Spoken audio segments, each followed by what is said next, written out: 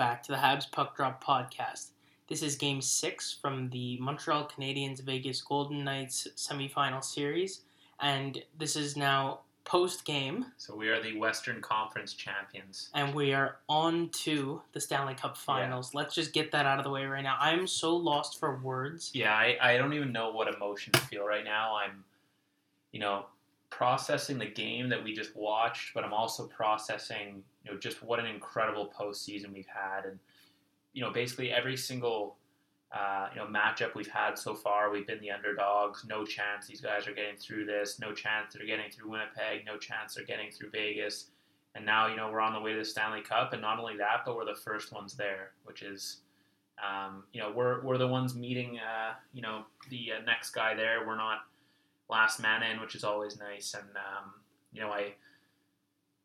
I feel the energy in the city right now, sitting in our apartment, and it's something else. Let's go through the game quick, and then maybe we'll. So, first period, Shea Weber with a power play goal, unassisted. We've been talking about him for a while. I really wanted him to get on the board. Yeah. Just not even Weber in particular, just our defense in general. Like, I understand the role they're playing, and they're doing a great job at it. But to get Petrie or Weber on the board, I think that's just that extra puzzle piece there that'll just really, really shape us up for the Stanley Cup Finals. That's it. And, it gives a good confidence, too, because Weber kind of pinched because he saw the turnover, puts the puck down, and just absolutely bombs it at the net. The screen or no screen, that's going in. Yeah. That's just one of those shots where he's like about 10 feet closer than he normally is. There's very, very few goalies. Probably Carey Price is the only one where I'd be confident standing in front of that. You could tell when they slowed the shot down, there was no flutter to the puck. It was just straight on a laser beam. Those aren't getting stopped. But and then less than a minute later, the Knights would respond. God, Riley that took Smith, the wind out of us. Though. Yeah, it did, and that really slowed the pace of the game down. That's what I was gonna say, because up and from that point on, it was very neutral zone-y. There wasn't many chances. But then in the second period, Cole Caulfield gets a goal from Petrie and Edmondson, and this was the first real we have a 30-40 goal scorer on the team moment that I think I had with him. The fact that he was able to take that first touch on the pass, get around a guy like McNabb, who's been throwing probably the biggest hits of the series, not get touched, because Caulfield's a lot faster than people think. Yeah, I misjudged him. And his top-end speed, he's not a fast guy, but he's quick with his feet. Yeah, and I think he's quick, faster in terms of top-end speed than I gave him credit for. I think the guy does get up the ice quite quickly. Not for someone his size per se, but I keep thinking that he's a bad skater, and he's really not. He's definitely not fast, but he's faster than I thought. But yeah, I find he's been really looking like he can move, which it's not an aspect of the game that I thought he had. But either way, he goes top shelf on Robin Lehner for that. That was a real goal. It wasn't an empty net backdoor. It was the first time he shot, and I could tell he put the puck where he wanted to put the puck, and that's usually a really good sign with these guys. Fourth goal in the series. Yeah, under pressure like that, a lot of guys will just shoot, and hopefully they kind of pin it into a certain area. He looked like he picked his specific spot there, and that's nice to see. So going into the finals with confidence in all these guys, I think everyone who scored tonight is who we needed to score going into this next round. I mean, we'll go into Lehkonen here at the end, but yeah, I was gonna say the last piece there was in overtime. Lehkonen from Danault and Gallagher. This was a line that needed to get some points on the board just for a confidence thing, because they've played some of the best defensive hockey I've seen. Mark Stone did not score a goal. Max Pacioretty scored, I think, one goal. Yeah.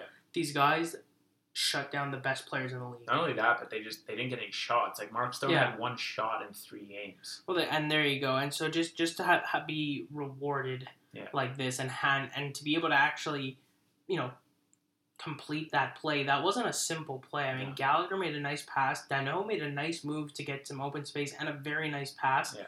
And that's not the easiest shot to let go. It's the puck's coming towards you, and it's going away from the net, and you have to redirect it where you want while you're moving with a guy. It's a desperation play for the goalie.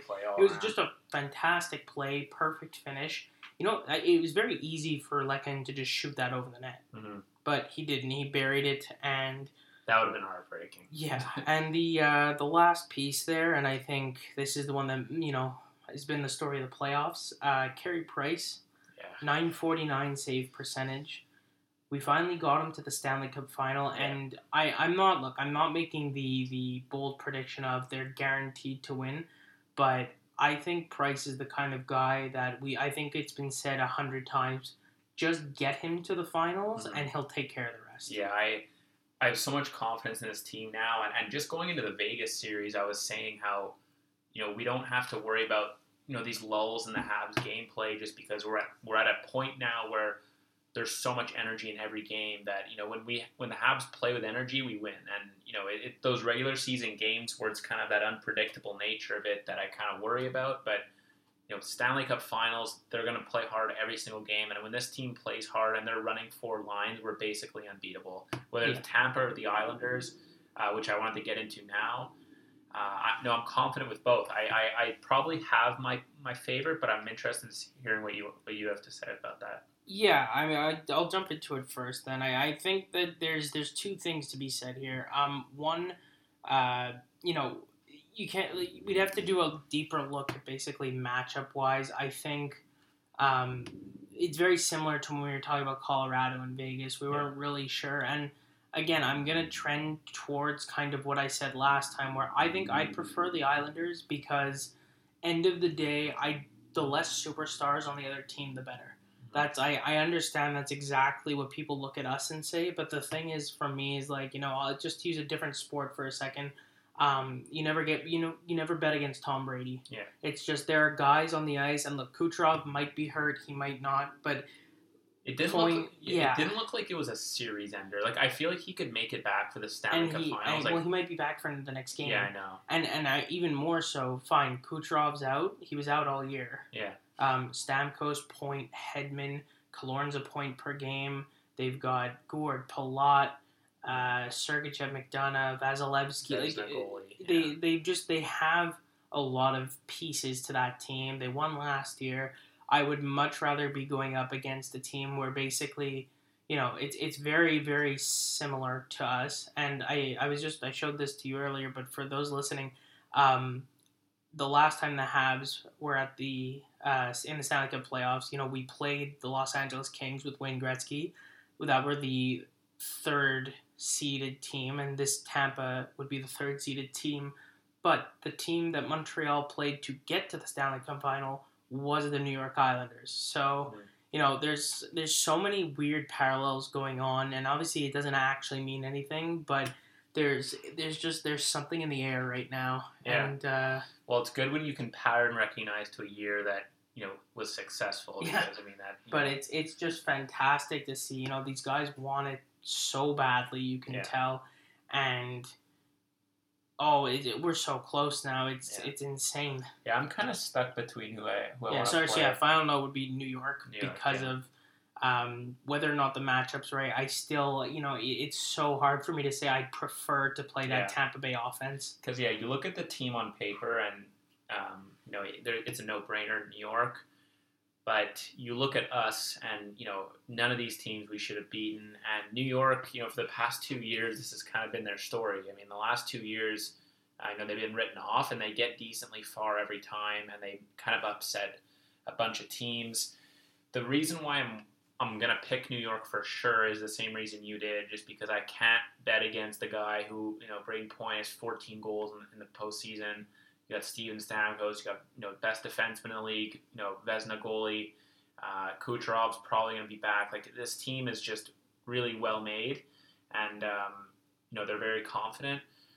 But the reason why I'm hesitant with New York is because I worry about the fact that they run 4 lines as well. And, like, Barzal obviously runs their offense, but they do get a lot of contributions down all 4 lines, and I worry about, utilizing Danault properly in that sense, and, obviously you play him against Barzal, but, it's much more of a tricky team to play, just because there's not that oh shit line, that Tampa has. But that being said, Vegas and Vegas was kind of a similar thing. I mean, Vegas has contributions through all four lines. Their top line, Dano, Lekin, and Gallagher shut them down.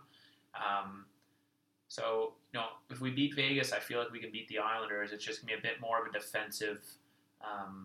defensive challenge for us to break through. I worry a bit about, well, I don't worry, but I hope we learn a bit about how we played against Calgary in the regular season. I feel like the Islanders' the Islanders' blue line plays a lot like Calgary, but they're like a notch better. Mm-hmm. And we had a lot of trouble getting past that Calgary blue line. But end of the day, I don't want to shoot on Vasilevsky. I don't want to, start getting wrist shots taken on Price from Hedman. I don't want, one-timers from Stamkos on the power play. I don't want to play Tampa Bay's power play at all. That was it. And the question I would pose to you is, with New York, understanding they're a strong defensive team, though, but they're a very poor offensive team. Like, they really are not. And even during the season, I think they were in the bottom third of the league in scoring.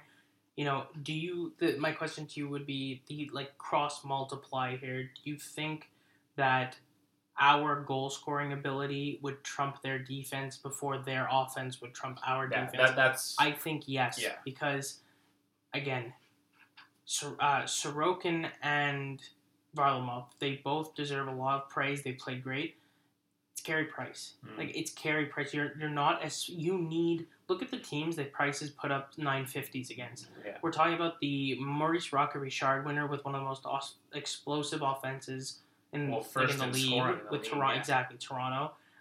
The Jets, who had multiple tools at their disposal. Look, we got very... I don't want to say lucky because it was at the expense of Jake Evans, but we did luck out that Mark Scheifele was out of that series. Yeah. However, I don't think it would have changed much.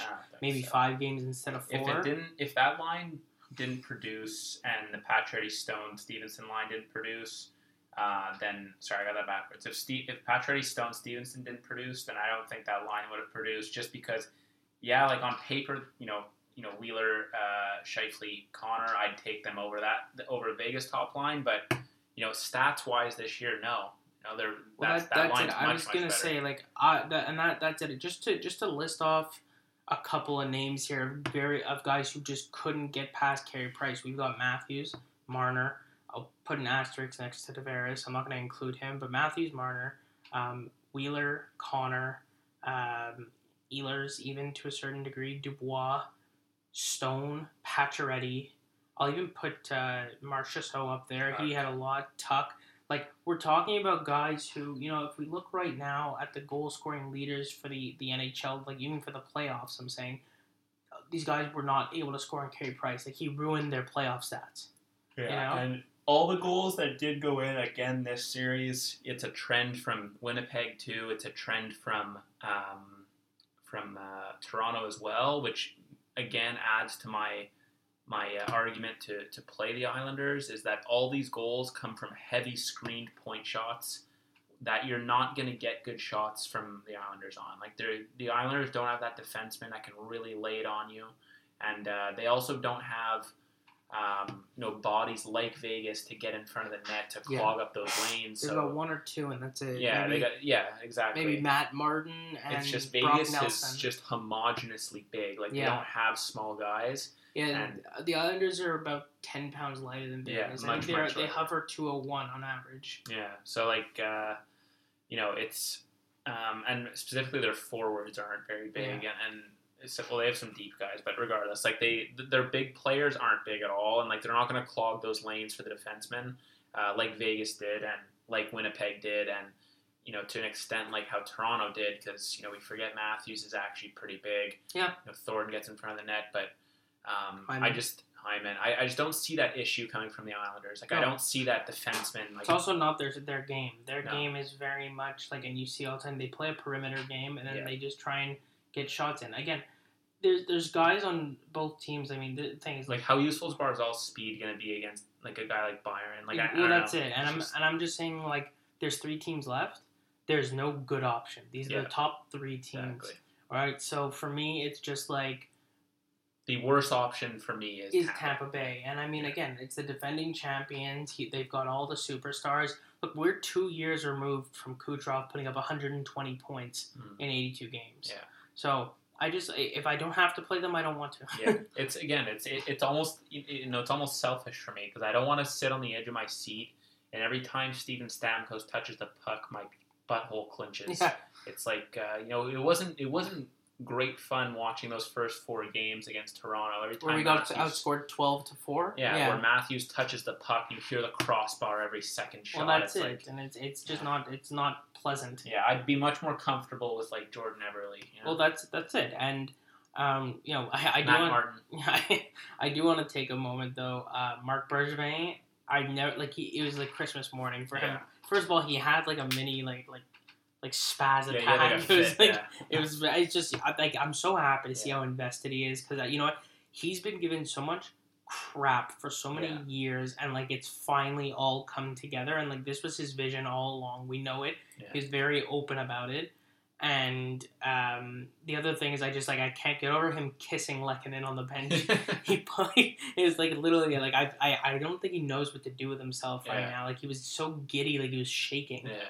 So nice to see. It's just I just respect that guy so much, and like first of all, he was robbed of GM of the Year. Big time. Like we're just very briefly going to Lou Lamoriello won GM of the Year. The 2 big moves that Lamoriello did this year was trade Devin Tays away for 2 seconds.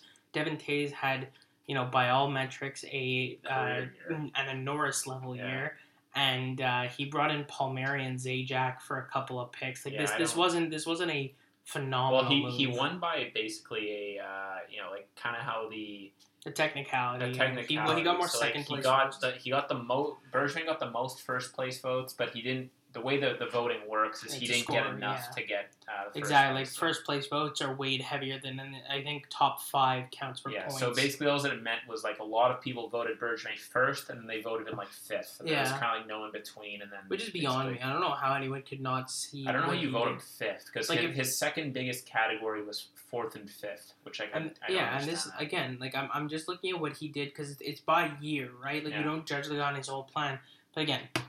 Signed Jake Allen, signed Joel Edmondson, signed signed Corey Perry, signed Tyler Toffoli, acquired Josh Anderson, signed Cole Caulfield. Pisses me off. Like it's like what else do they want from a guy? I think journalists and everyone who ever votes for these things have to keep in mind, and people forget it every single time. It's this year. Yeah, I know. Like people forget that all the time, even when they're nominating like Vezina goalies. It's like this year. Well, a good example is it's not their career. No, exactly, and a good example is I forget the reporter's name, but there was a reporter that was asked why she didn't vote for Austin Matthews for the I forget which award it was the gentlemanly Lady Byng the Lady Byng trophy, which is like the sportsman and the gentleman.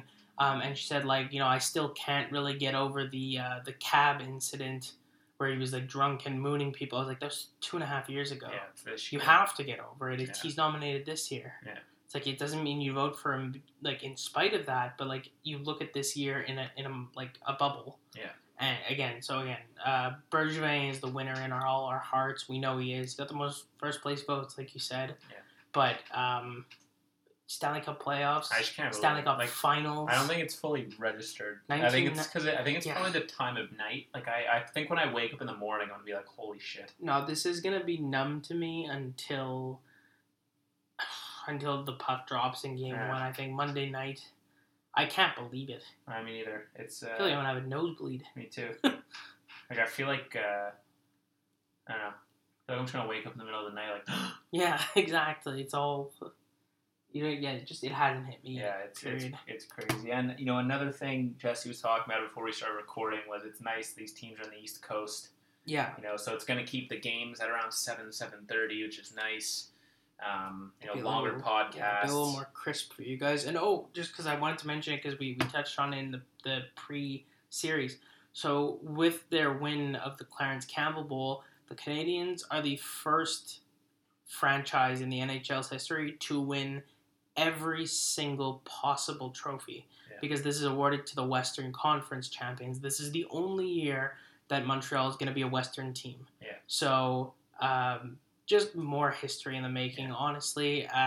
So even if another pandemic hits or something like that, we get some wicked bird flu in 10 years, the chances that the NHL sets it up exactly like this again and then for us to make it to the conference finals just so low, it's pretty safe to say this will never happen again. Yeah, and if it does, like I'll eat my words. I don't care. It It's doesn't bother it's me. incredible. But we've like it's cool to know now. Like if you're talking about a culture of winning, and like just like the that's it, a culture of winning. Like this is a city of champions in terms of hockey, and it just doesn't get any better than this. We're off to the Stanley Cup playoffs.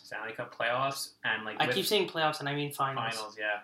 That's I'm giving that to the Knight. Yeah, it's it wasn't too long ago we're playing Philly, and that felt like the culmination of our efforts. And like if we could just get through this, and if we just keep hitting these walls and these walls and these walls, whether it be goaltending like last year, like Carter Hart, or just scoring droughts, is the first year it just feels like everything's just fallen into place. Yeah, and this season almost felt like the railroad tracks just connected perfectly together, and like guys who we needed to like really just push us to that next level just pulled it together. Like Anderson got a little bit better. I'd say he's probably at 75% of where I need him to be, but better than basically in Winnipeg where he was at like 10%, and Toronto where he was at like 5%. So he's there. Now we have defense scoring. Weber scored tonight, so like that's up there. Arturi Lehkonen, obviously incredible playoffs, but he really shined in the Vegas and Winnipeg series. Oh, sorry, not to cut you out there. Just I realized too because I was listing all of Bergevin's acquisitions.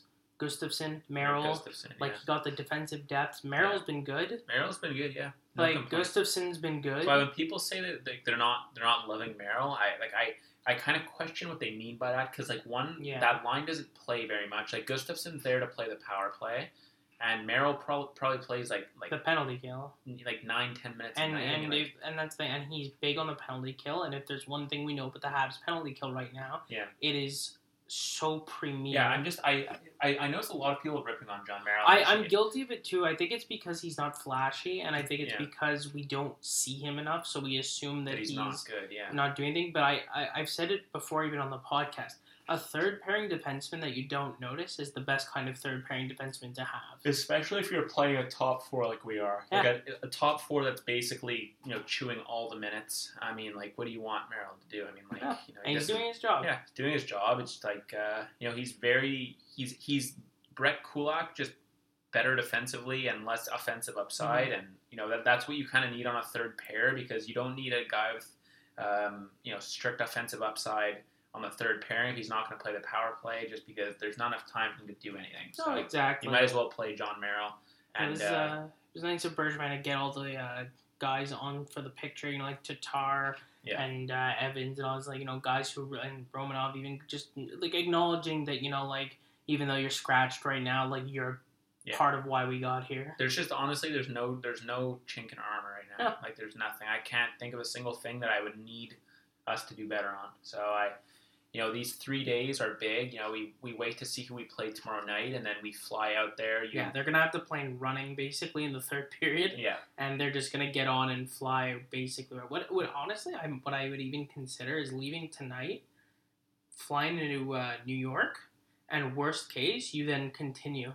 So it's not like you're already not halfway, but like a quarter of the way there. You're already kind of set up. You've done all like the bags and everything. Just like really like maximize as much time as possible. Yeah. As crazy as that seems, because it's it's 12 a.m. basically. I kind of on board with you there, just because I don't want them to. Not that I think they would, but you want to milk as much of this momentum as possible. I don't want them to have like a night's sleep at home. I was about to say, it sounds really, really bad to say it, but like I don't want any of them to go home and see their families. I know, yeah. Like it just makes it feel like it makes you soft. Yeah. There's no other way to put it. And like I don't blame them, but like even looking at Carey Price, like I'm not worried about Carey Price, but when he's skating around at the end, he's waving at his daughter. It's like I am never going to criticize his focus and his work ethic and his ability, but it's like.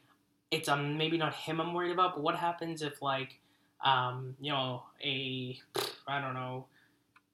Sherratt goes home and he kind of just gets a little too comfortable. Yeah. And like we need him to have his edge, kind of, know. And it's like it's almost funny in that sense Yeah, that it's it's just like you don't want it basically comes down to don't change anything now. exactly, just keep going till the job's done. Yeah, and we it's an extra day's rest, which is huge. So you really gotta make sure that tomorrow is check on whoever's undiagnosed mom injury that he has.